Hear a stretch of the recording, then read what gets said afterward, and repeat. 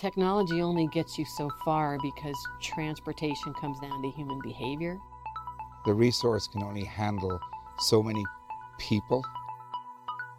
Until that resource is not the resource that we see in our pictures, we see in video, people have memories of.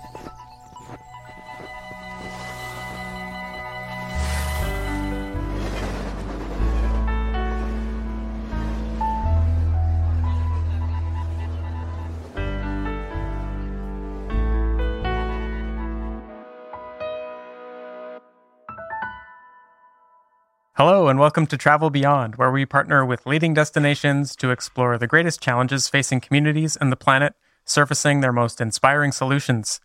I'm David Archer, editorial manager at Destination Think, and I'm recording from the coastal village of Dudjingites, British Columbia, which is in Haida Gwaii, the territory of the Haida Nation. And I'm Rodney Payne. I'm the CEO at Destination Think. I'm recording today from Revelstoke, British Columbia, where I live. It's a city on the territory of 4 First Nations, the Sinaiaks, the Secwepemc, the Silks, and the Ktunaxa. On this show, we look at the role of travel and choose to explore destinations that are global leaders. We talk to the change makers in those places who are addressing regenerative travel through action in their communities that often comes from the ground up. And we're actively looking for the best examples of those ground-up efforts to regenerate economies, communities, and ecosystems. So please get in touch with us if you have a story to share. Our previous 2 guests told us a little about the subject that is at the heart of travel, which is transportation.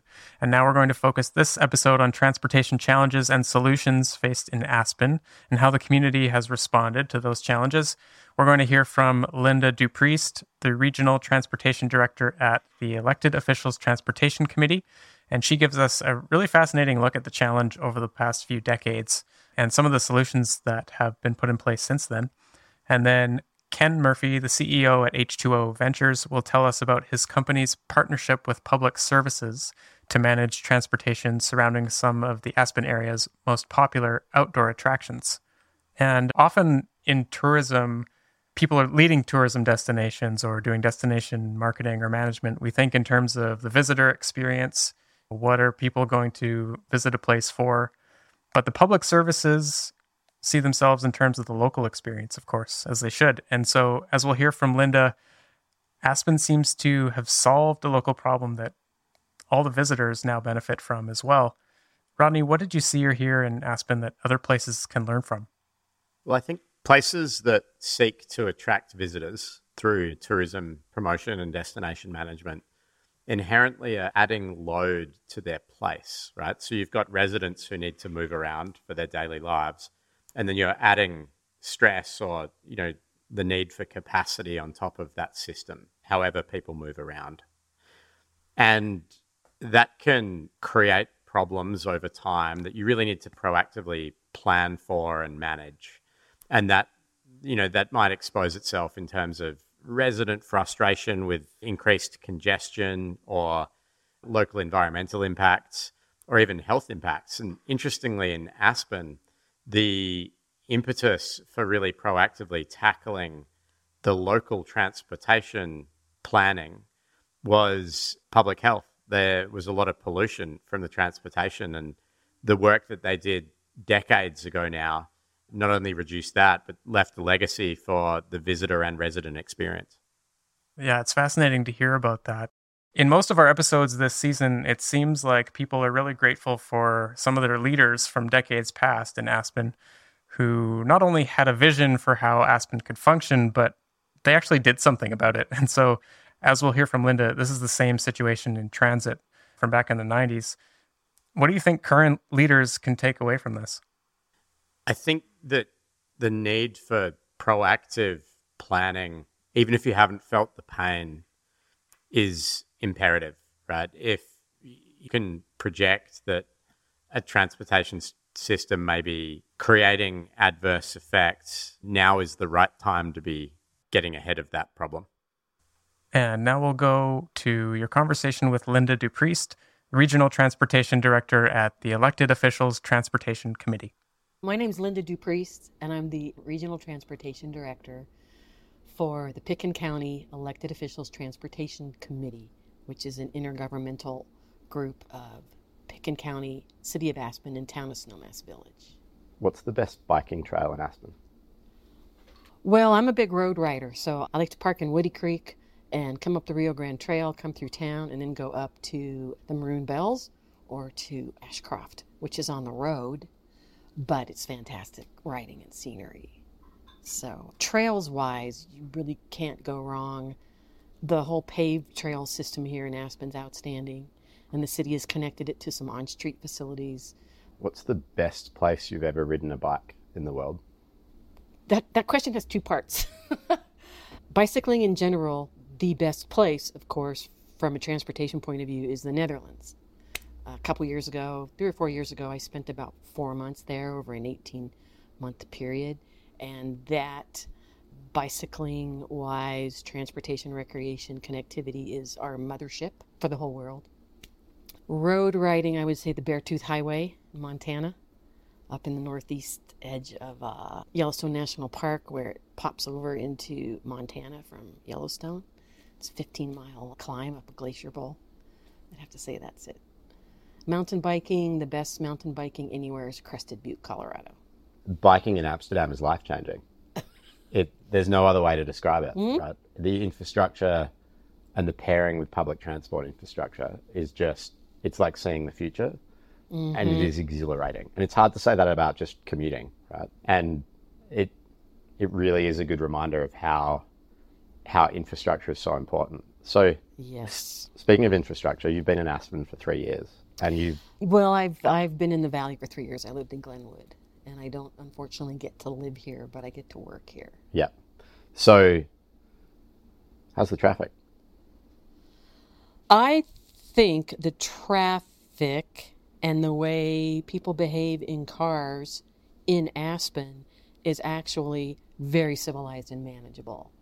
Longtime Aspenites feel pressure from all the people that are commuting into town, and then in the winter and summer visiting seasons, a lot of people are driving through in cars.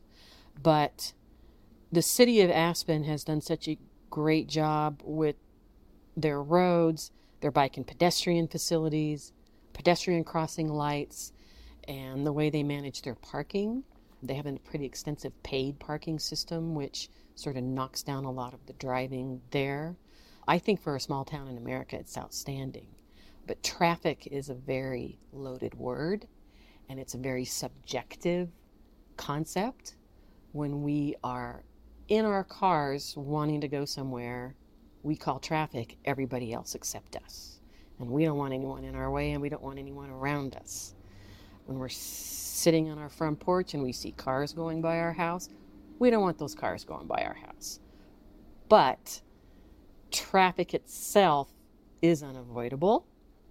The challenge is managing it with other mode choices, and this valley's done an outstanding job of that. The position I have, the EOTC, was created in the 90s. Some leaders here in the community at the time, Rachel Richards, who just went off of the council, a man named John Bennett, and some other folks that I haven't met yet, really pushed the idea of creating a transit system and just making transportation options possible in this upper valley. There was a couple things happening in the U.S. at the time that triggered that action. Some federal funding programs that were in place that were newish. Some federal legislation called Intermodal Surface Transportation Efficiency Act, which started to shift federal funding into other modes besides just building highways and expanding them. And Aspen at the time had a poor air quality rating because it sort of sits in this canyon and there was pollution, so they needed to put some things into place to get the emissions down. And then that just led trickle-down effect to creating all of the transit system we have here and some of the other programs in the Upper Valley. So localized air quality issues catalyzed action that also benefited the local and visitor experience and the climate impact. Quality of life, visitor experience, air quality, all of it sort of coalesced at the same time. So beyond congestion, what other issues do cars bring to a place? There's a lot. So what's happened in America and other places. Australia is another place. It's similar to America in how their infrastructure built out. Having to accommodate cars, their size, their speed, in neighborhoods and parts of town where you want people to congregate and where you want people to feel comfortable walking and you want public spaces that feel good. Cars are just too big and too cumbersome, and there isn't enough room to have cars in a space where you also want that space to be designed for people and people experiences, like this wonderful downtown core here. You do still want some car access, but particularly as time has gone by and cars are getting bigger and bigger, SUVs and big pickup trucks that people are choosing to drive for transportation, they're just big. And having enough places to park them and the space they take up on the road, it pushes out more human presence and human interactions. So that's a big one. You spend a lot of time thinking about mobility, and there's a lot of people in the world working on all kinds of different innovative approaches to how we move people and things around. And there's people pushing on policy, right? And pushing for change to make more human-centered places and really easily accessed places. When you look 10 or 15 years out, knowing everything you know, what do you think the world could look like? Towns like this in bigger cities that get it, that understand that we just don't have enough room to put more cars, it looks very bright. Aspen has done an outstanding job with, in fact, I don't know if you know this data, but between the transit system, Aspen has an internal transit system, and then the whole valley is serviced by RAFTA, Roaring Fork Transportation Authority. That's the big bus system in this valley, and also down the Colorado River Valley towards Rifle and western Garfield County. They have been able to hold the traffic volumes coming into Aspen roughly at the same level they were at 1993. So 1993, when they formed the EOTC, and then they started investing in all of these transportation options, they've been able to hold those volumes, which is remarkable. It's an astounding achievement. And that's what, our goal is to not let it creep up any higher than that, while still making this an attractive place to visit, and tourists and the ski industry and workers coming into town and all of those essential transportation needs. Aspen has a transportation program, and they work with employers to get people out of cars. They have a car share program. We have bike share. They're very forward-thinking and aggressive in this town. How do you change hearts and minds around showing people that there's a way better way of doing things and getting past those sort of biases and cultural values? The first thing you have to do is invest in the transportation options. Infrastructure, transit systems, bicycling and walking, but you also at the same time have to disincentivize driving.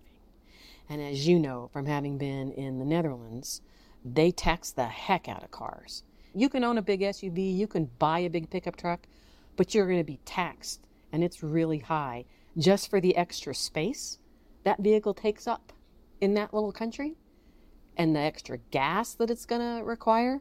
So, you have to provide the infrastructure. That takes leadership, and it takes bold leadership. You have to make driving more uncomfortable. There's always going to be a chunk of people that are not going to make that leap into an alternative. Some are lifestyle reasons, some are self-image reasons, some of them are reasons such that they have complicated lives. They've got kids to drop off and pick up. They have to run a lot of errands during the day, all of these things. But the infrastructure, the land use policies is a big part of it too. In the U.S., of course, we have land use policies, parking requirements that have created sprawl. In some parts of the U.S., land is cheap. People decided they didn't want to live in density. They want to have their suburban home, and the roads have to follow that. And then once you build the highway that follows the development, more development follows the highway, and it's a self-perpetuating system. Then you end up with the congestion and too many cars and angry people, and you have to try to go back and then correct for some of those trends since in this country post-war that we started to do. And you know from being in the Netherlands, they also started doing that too. Yeah, if you contrast Rotterdam with Amsterdam. Rotterdam is where I spent a lot of time, and they are catching up, but Rotterdam was bombed in the war. And so they lost a lot of their beautiful, medieval city centers that the other towns in the Netherlands have. And they just started to go the whole sprawl car way. But as you know, just in the history of bicycling in Holland, a bunch of activists in the 70s, mainly it was kids were being hit by cars. And they went, no, not in our country. And they started to back that up and change some of those trends and work really aggressively on a balanced system. When communities get to a point where people don't need to own cars because it's just easier and cheaper to get around without them, what are we going to do with all the parking spaces? Well, the places where people are going to make that change already don't have a lot of parking spaces. And they tend to also have governments and activists that have already started, that have been sort of for decades working on the infrastructure to make it possible not to have to rely on a car, or maybe a family can have one car. It's a lifestyle decision that a lot of people will never make, but younger folks are moving to those types of places and choosing that lifestyle. And if the public transit investment has been substantial and there is places they want to go, Portland, Oregon is an outstanding example of, in the early 90s, they started combining aggressive federal funding for transportation options with building out their bike network, with light rail and transit, and at the same time getting rid of parking minimums, doing livability design in certain neighborhoods. And that's probably the best example in the U.S. of a city that just really went after it at one point and just hasn't stopped. There's a gentleman in our field, a congressman from Oregon, Earl Blumenauer. He was just in a Slate article, and they called him the biggest bike dork in Congress. I worked with him many years ago on federal transportation legislation when I worked in the bike industry. He was on the city council. He started pushing all of those issues. Then he got into Congress, started pushing the federal funding at that level. How do you want to see transportation in the Roaring Fork change? I wouldn't say that it needs to change so much as we are trying to do more of the things that are already working well. Like many cities and towns in America, we here have a challenge, our transit system, RAFTA, in being able to hire and keep drivers and bus mechanics and staff because of the exorbitant high cost of living in this area. In our valley, the housing is so expensive that people that have to live further away from their jobs, which requires more transit service. RAFTA is really working hard on that, trying to create more housing, but it's really difficult. One of the elephants in the room around transportation is how energy intensive it is to move people around. And the world is grappling with, rapidly accelerating climate change. How do you think about that, and what's the opportunity to clean our transport system? The challenge with that is that the system that gives people the most ultimate freedom, and if you're talking about mountain towns and resort towns, we move here to have freedom to go whenever we want, wherever we want. We want to go to the ski hill. We want to go to the trailhead. We want to go to the lake. We want to do whatever we want to do.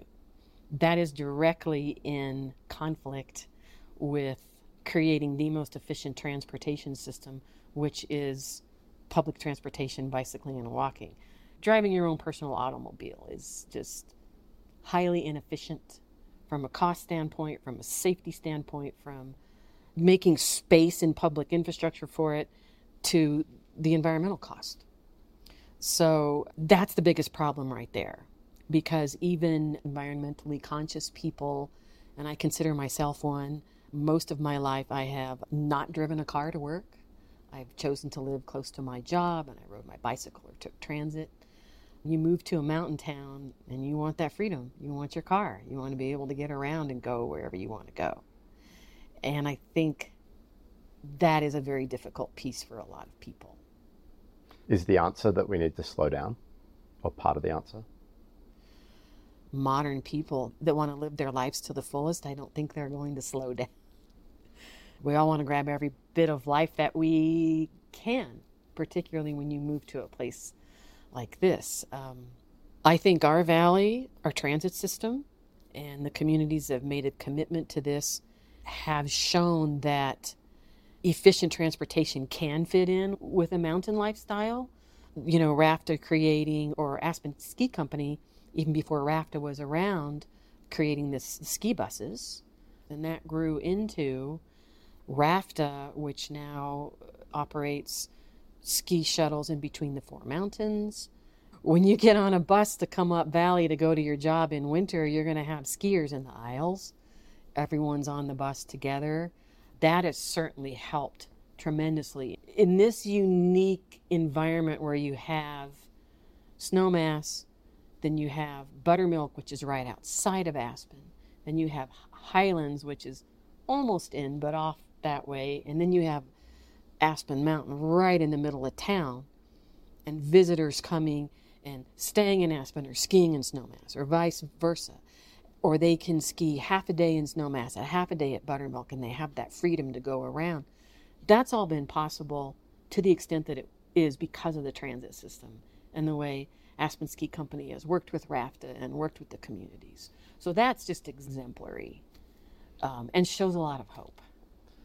What do you think that Aspen can teach other communities around the world? The very existence of the organization I work for, EOTC, in that they decided to work together. The EOTC is essentially a sub-regional transportation planning group that they created voluntarily and created a taxing engine for it. That is unusual in the U.S., in rural areas. In the U.S., transportation planning is mandated by the federal government. You have to do it at any level of government, but it's a mandate if one of your communities at least has 50,000 people in it. We don't have that here. And in rural areas, you often don't see communities get together to do that. And the fact that this Upper Valley, the leadership here that did it all the way back in the early 90s is remarkable, and it's unique. So it takes recognizing that transportation is regional in nature. It's not just happening in your town. And also acknowledging that Aspen in particular, and Snowmass as well, highly desirable nature of this town and the kinds of people who can move here and create this amazing second homes and the international tourism that comes here.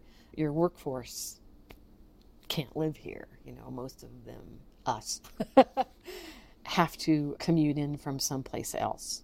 So that has allowed Aspen to have a workforce to service its tourist industry, but it's also given opportunity to people like me who live someplace else but can then have the opportunity to work in this market, which I feel very fortunate to do. So all of the workers that are coming down here are, you know, taking advantage of the economic opportunity that this place has.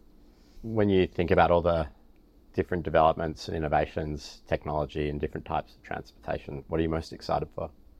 The technology that allows bike sharing, for instance, a smartphone-based way to pay for your transit ride.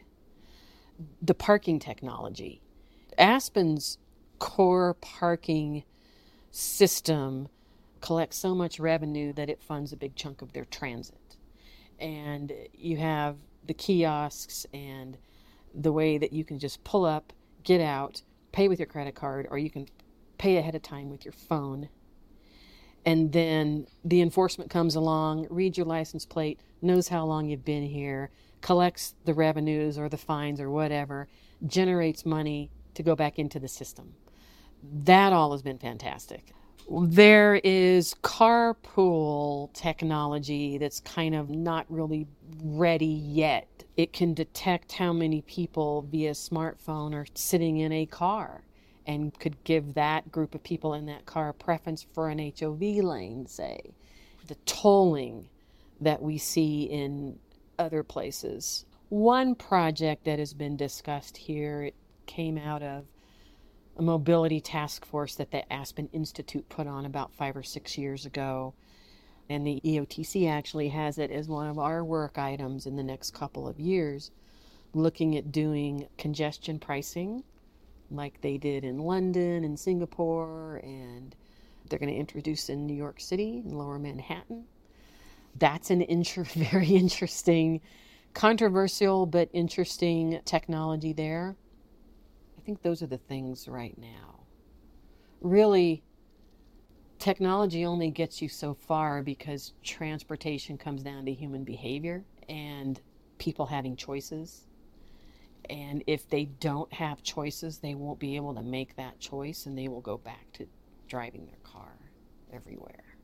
Technology is exciting, but there's a limit to it.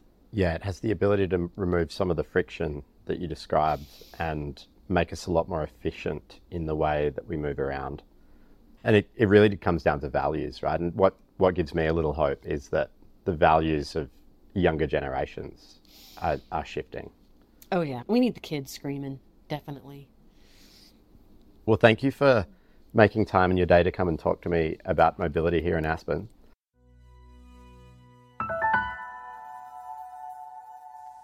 And that was Linda Dupriest on the region's transit network. And now for a look at improving the visitor experience through transportation, here is Rodney speaking with Ken Murphy, the CEO at H2O Ventures.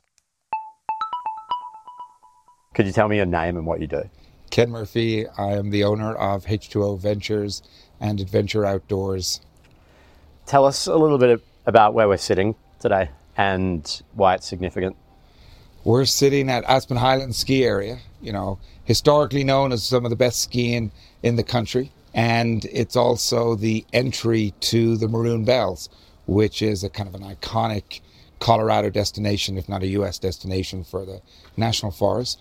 And it's been used now as the sort of the centralized point to filter people up to the Maroon Bells. Can you tell me a little bit about the transportation challenges that Aspen has experienced over the last decade? Whether it be transportation in and out of Aspen, I think it's just the volume of people. And we're constrained by Mother Nature. I mean, we're in a valley surrounded by the most beautiful mountains. It's not like we have multiple roads, highways, access points to get here. So when you add a volume of people that want to come and see what we're lucky enough to live in, then we're going to have transportation issues, whether it be into our communities, whether it be parking, whether it be into the National Forest like the Maroon Bells. What's improving?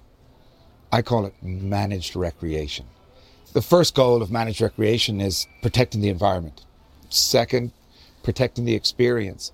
So if we can somewhat limit the amount of people visiting these areas, we're going to protect that resource. But again, by limiting it too, we're going to protect that experience. This isn't Central Park. This is a wilderness, scenic area. And who wants to be in the mountains with thousands of people looking at the Maroon Bells? It's got that heavenly feel to it. And I think with managed recreation, we've not only, as I say, protecting the resource because keeping the volume of people down, but when people get up there, they can take in the beauty of the area. Yeah, a destination like this really trades on its natural environment, right? Exactly. What are your thoughts about the urgency of solving the challenges around congestion and transportation? Well, it started with COVID here. When COVID hit, we had the social distancing issues, and then how do we maintain the social distancing? Well, the best way to do that was through a reservation system and manage the amount of people that could be on a bus. And then from there, we saw the successes of that, whereby the amount of people that visited the areas we could control. But not only could we control, but we could also communicate to. So we had a more prepared visitor. When the visitor comes to the Bells now, they've received multiple communication, whether it be emails or call center. So they're more prepared. They're arriving better prepared for the weather, the conditions. And so overall, I think it's been a success. What's been the toughest challenge to overcome? Messaging, getting the message out that you need a reservation. A lot of international visitors arrive here, jump in their car, arrive at the bells. We're maybe unaware that we have a reservation system. So having that balance and maintaining that possibility of a walk up and managing the system that you do have the ability to get the walk-ons still on. They may not get on the time that they want, but the goal is to still get them out that particular day. And I think that's been the biggest challenge, just because people come from all around the world to our destination. And how do you message that?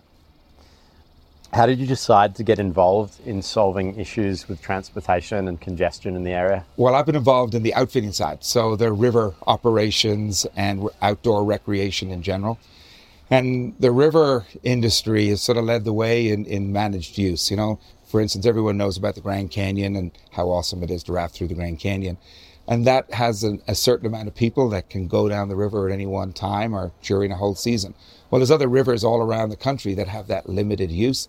So my background in that sort of managed use of water recreation, we sort of took that to the hiking, to the access to the Maroon Bells and some other operations such as Hanging Lake, which is another iconic destination that we help manage. The biggest success too also would be the private-public partnerships. We're the private entity managing or helping manage public lands. And that can be a controversial point in itself. But I think between what we do best, what the Forest Service does best, the City of Aspen, Pitkin County, and we've all come together to achieve a common goal, which is to make it accessible, again, protect that resource, and it works really well. And the success of the private partnership is probably the biggest success of this area. So let's back up a little bit and talk about Maroon Bells. For people who may not be familiar with it, can you describe what Maroon Bells is and the challenge that you experience? Well, Maroon Bells, it's a vast property of the Forest Service, just on the outskirts of Aspen. It's got this incredible mountain peaks and with this most beautiful lake at the bottom. I suppose you can divide it into two areas. We have our scenic area, which is more for our day visitors. And then we have our wilderness area, and there's so much camping, overnight camping. We've got Conundrum Hot Springs in there. And then we've access to other communities. It's a very popular hike over to Crested Butte, or Crested Butte over to Aspen too. There's also a lot of recreation, different forms of recreation. We've got hikers, climbers. So it's balancing all of that and being able to appeal to all those different demographics when it comes to access and use and transportation in and out of the Bells. And can you briefly describe the management systems that are in place now? Yeah, so Forest Service manages the resource. That is their resource. H2O Ventures, our company, we manage the back end. So we're managing the call center, the reservation system. Our staff is on site at the transportation depot at Aspen Highlands, and we're there to load people onto the bus, answer questions, point them in the right direction, and then we're also there to communicate. For instance, the Forest Service reached out to us last year and said, our trash is being overloaded. Can we message, pack it in, pack it out? So we were able to, through text messaging, through emails, hey folks, reminder, please pack it in, pack it out. And then, we were able to make huge gains. Unfortunately, we impacted transportation depot at Highlands because everyone was bringing their trash back here and putting it in the dumpsters here and overflowing from here. But at least we moved the problem from one place to another place. And then now, how do we solve that from here then? We have to be able to adapt and change accordingly, whether it be Mother Nature throwing us for curveballs or whether it be the volume of people. I think right now we're trying to figure out, well, what's the volume that the scenic area can accommodate and how do we efficiently move people up and down? And then there's other balances, whether it be the volume of bikes now and e-bikes. The development of e-bikes has made the Maroon Bells a little bit more accessible for people that may not have ridden a traditional bike just because of its altitude and the distance. E-bikes now have made it a lot easier, which has its own challenges because now you've got the balance between e-bikes and buses on a small scenic road. We figured out we have to educate the e-bikers and talk to them about being safe on the road and single file and being aware that there's large shuttle buses heading up there. And part of the solution, has it been about limiting private transportation? There is private transportation that already exists that has permits, because you need a permit to operate on the Forest Service. It's balancing that and figuring out what each entity needs. I mean, the private entities have a certain demographics that they appeal to, and then the mass groups, that works well with our public transportation. And that's the other thing in this private-public partnerships. Not only have we got government and county government and U.S. Forest Service and agency, and the transportation is run by our public transportation system. So that's RAFTA. So again, it's all these units working together and working really well together. I mean, we haven't had any really issues. Certain entities will say, well, we're having an issue here, and we're able to adapt and change and rewrite the plan. And how have you gone about determining the carrying capacity or optimum level of visitors? And is that dynamic? It is, and that's where the Forest Service is evolving. I mean, they're going through a comprehensive plan right now, figuring all that out. When they come up with their access numbers, and that's that balance between the county and the Forest Service, what can the road accommodate? There isn't a bike trail system up to the Bells right now. That's one of the things being discussed about how do we develop a bike trail there. So they'll develop that use number, and then from there, probably pass it down to us and say, okay, this is your limits, coordinate the reservation system based on those limits. A bus only has a certain capacity, and there are only so many buses you can run efficiently within a day. You mentioned earlier visitor experience. What sort of feedback are you getting from visitors? Wonderful. Yes, those who don't get a reservation or don't get a reservation at their particular time, they may not be as happy, but for the people that get up there, they really feel like this is a beautiful wilderness scenic experience versus a public park in a city or urban setting. This is not an urban setting. This is the Rocky Mountains, and people are very happy with that experience. And what about residents? What's their reaction been, and is there any sort of preferential access for residents? There hasn't been as yet, no. I mean, there's a lot of residents that ride their bikes up there and they're not impacted. I suppose the biggest thing for residents is that impulse. It's taking away that impulse, and it's obviously got an expense. When you have a system in place and transportation and staff and call centers, there obviously has to be a price point. And I think the Forest Service and the county and the city work on with RAFTA what the price point is fair and equitable to all parties. And I suppose that where the locals, if they've been here for a long time, have said, used to be free to go up to the Bells. Unfortunately, some programs, that has to be paid for. But I think the price is fair and equitable. What are some of the other challenges you've noticed in the community? You've been here a long time. What have you seen? I suppose it's our growth, and then how do we accommodate that growth within a narrow valley? I mean, we can only build so many houses. We can only accommodate so many roads. We have full-time residents, part-time residents, day visitors. How do we balance all that volume with the limited infrastructure, not based on, can we build more? No, I mean, Mother Nature and our geography sort of prevents us from building more.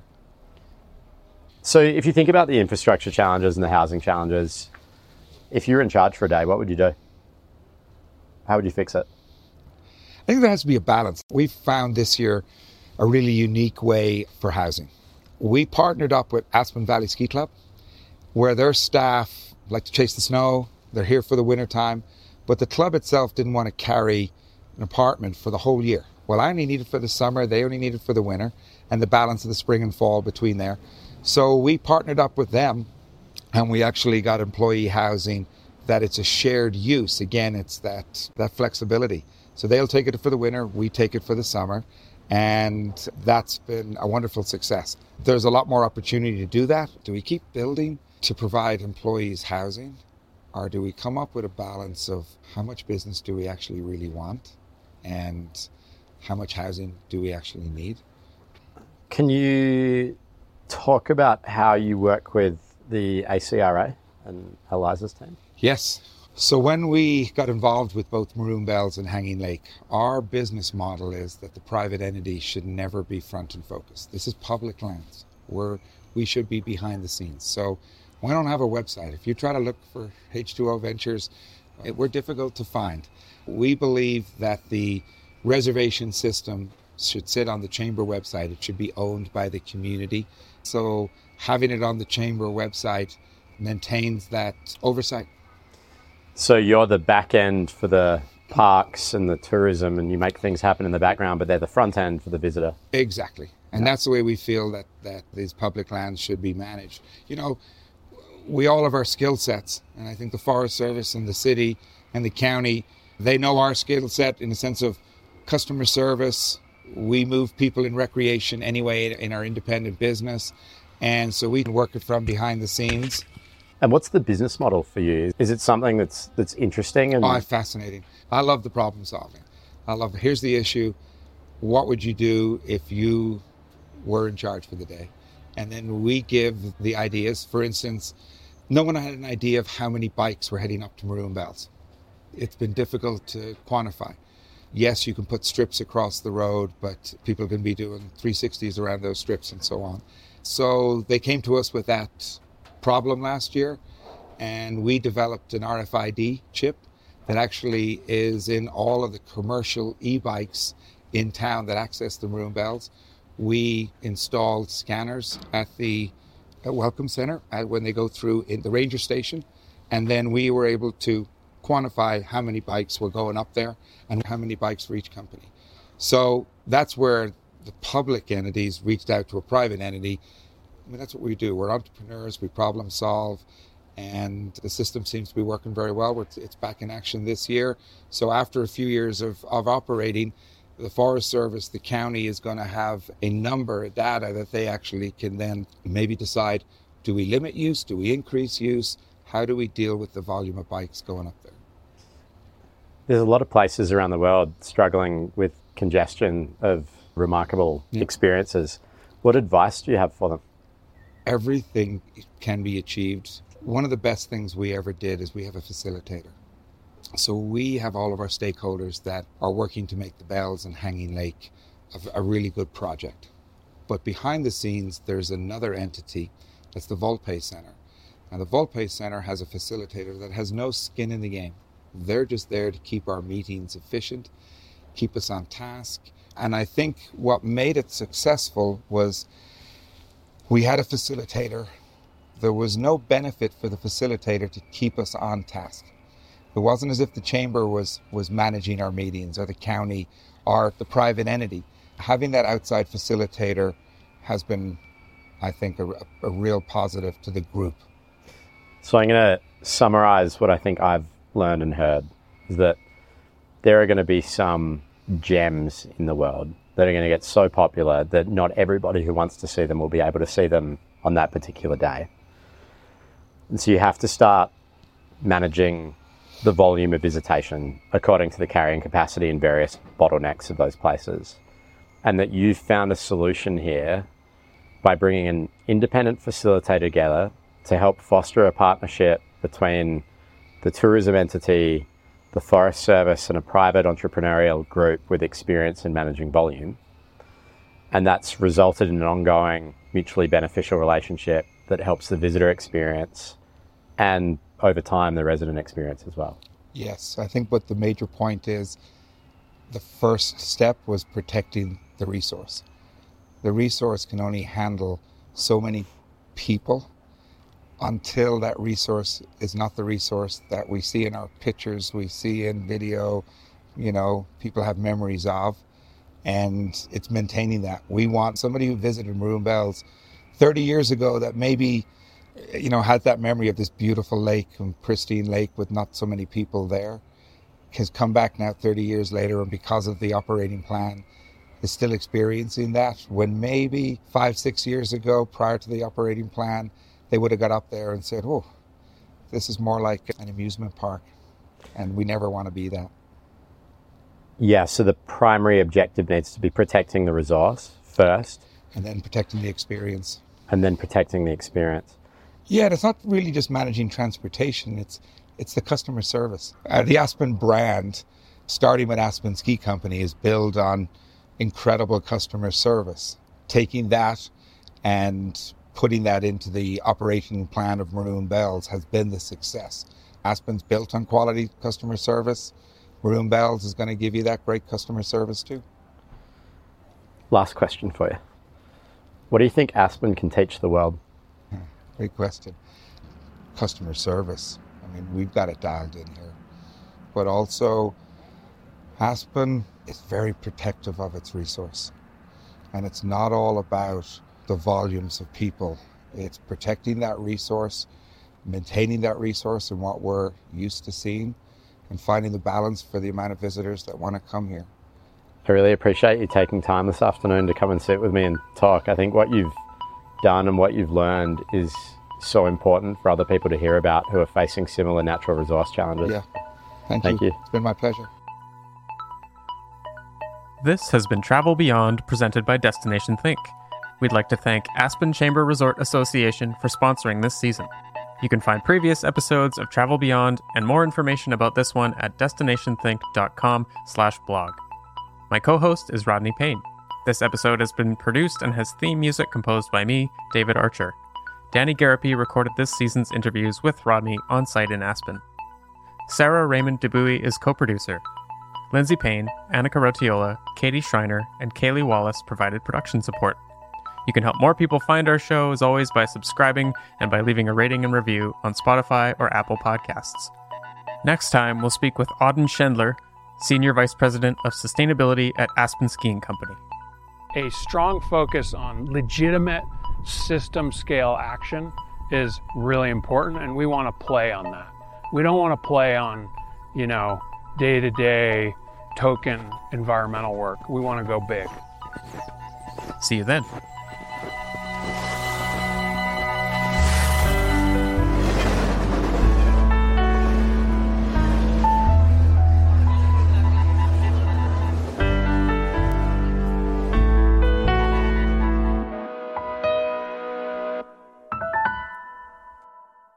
And one last note about Aspen. I'm Eliza Voss, and I should note that we are recording in Aspen, Colorado, the ancestral territory of the Uncompahgre tribe of the Ute Nation. We honor the inherent stewardship Native people have for the land, waters, and air that our residents and visitors continue to have the privilege to revel in.